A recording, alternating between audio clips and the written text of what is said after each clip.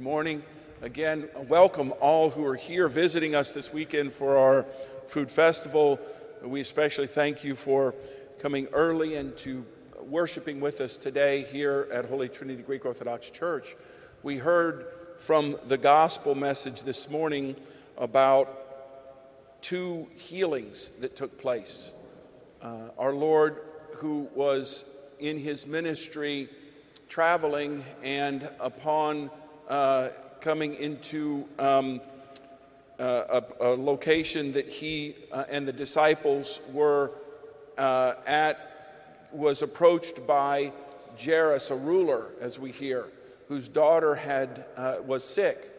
And at that time, as he was conversing with him and speaking with him, he felt power, as he said, that went forth from him, because we know that there was a woman who had been sick, who had an illness for 12 years and could not be healed, touched the fringe of his garment and was healed.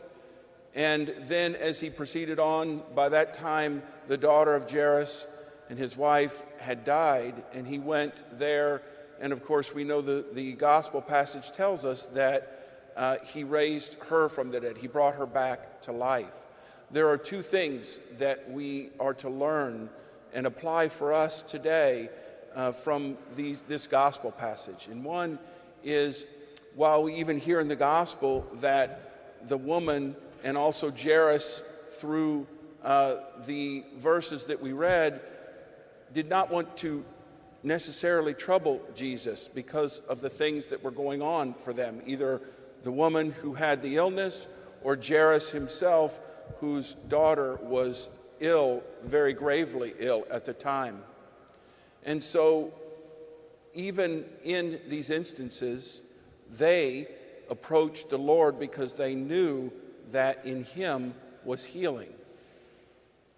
We too should not think that whatever is going on in our life, either physically, emotionally, spiritually, whatever we are challenged with or struggling with or faced with, however insignificant or severe it may be, are to learn from these two individuals and others that our Lord came in contact with, to come to the Lord, to approach him where he is, to come to worship, to come to receive the sacraments, to seek out those who will help us, not just help us with whatever we need at the moment in our physical life, in our life, in the way we need to live on a daily basis, but to encourage us and to draw us closer into a deeper relationship with the Lord. The second thing is that we should never, ever, regardless of the circumstances, even if physical healing never comes for us or for those we love in our life, we must never give up. We must continue to seek out the Lord. We must continue to fight through the crowds as this woman did, even to touch the fringe of the garment of our Lord.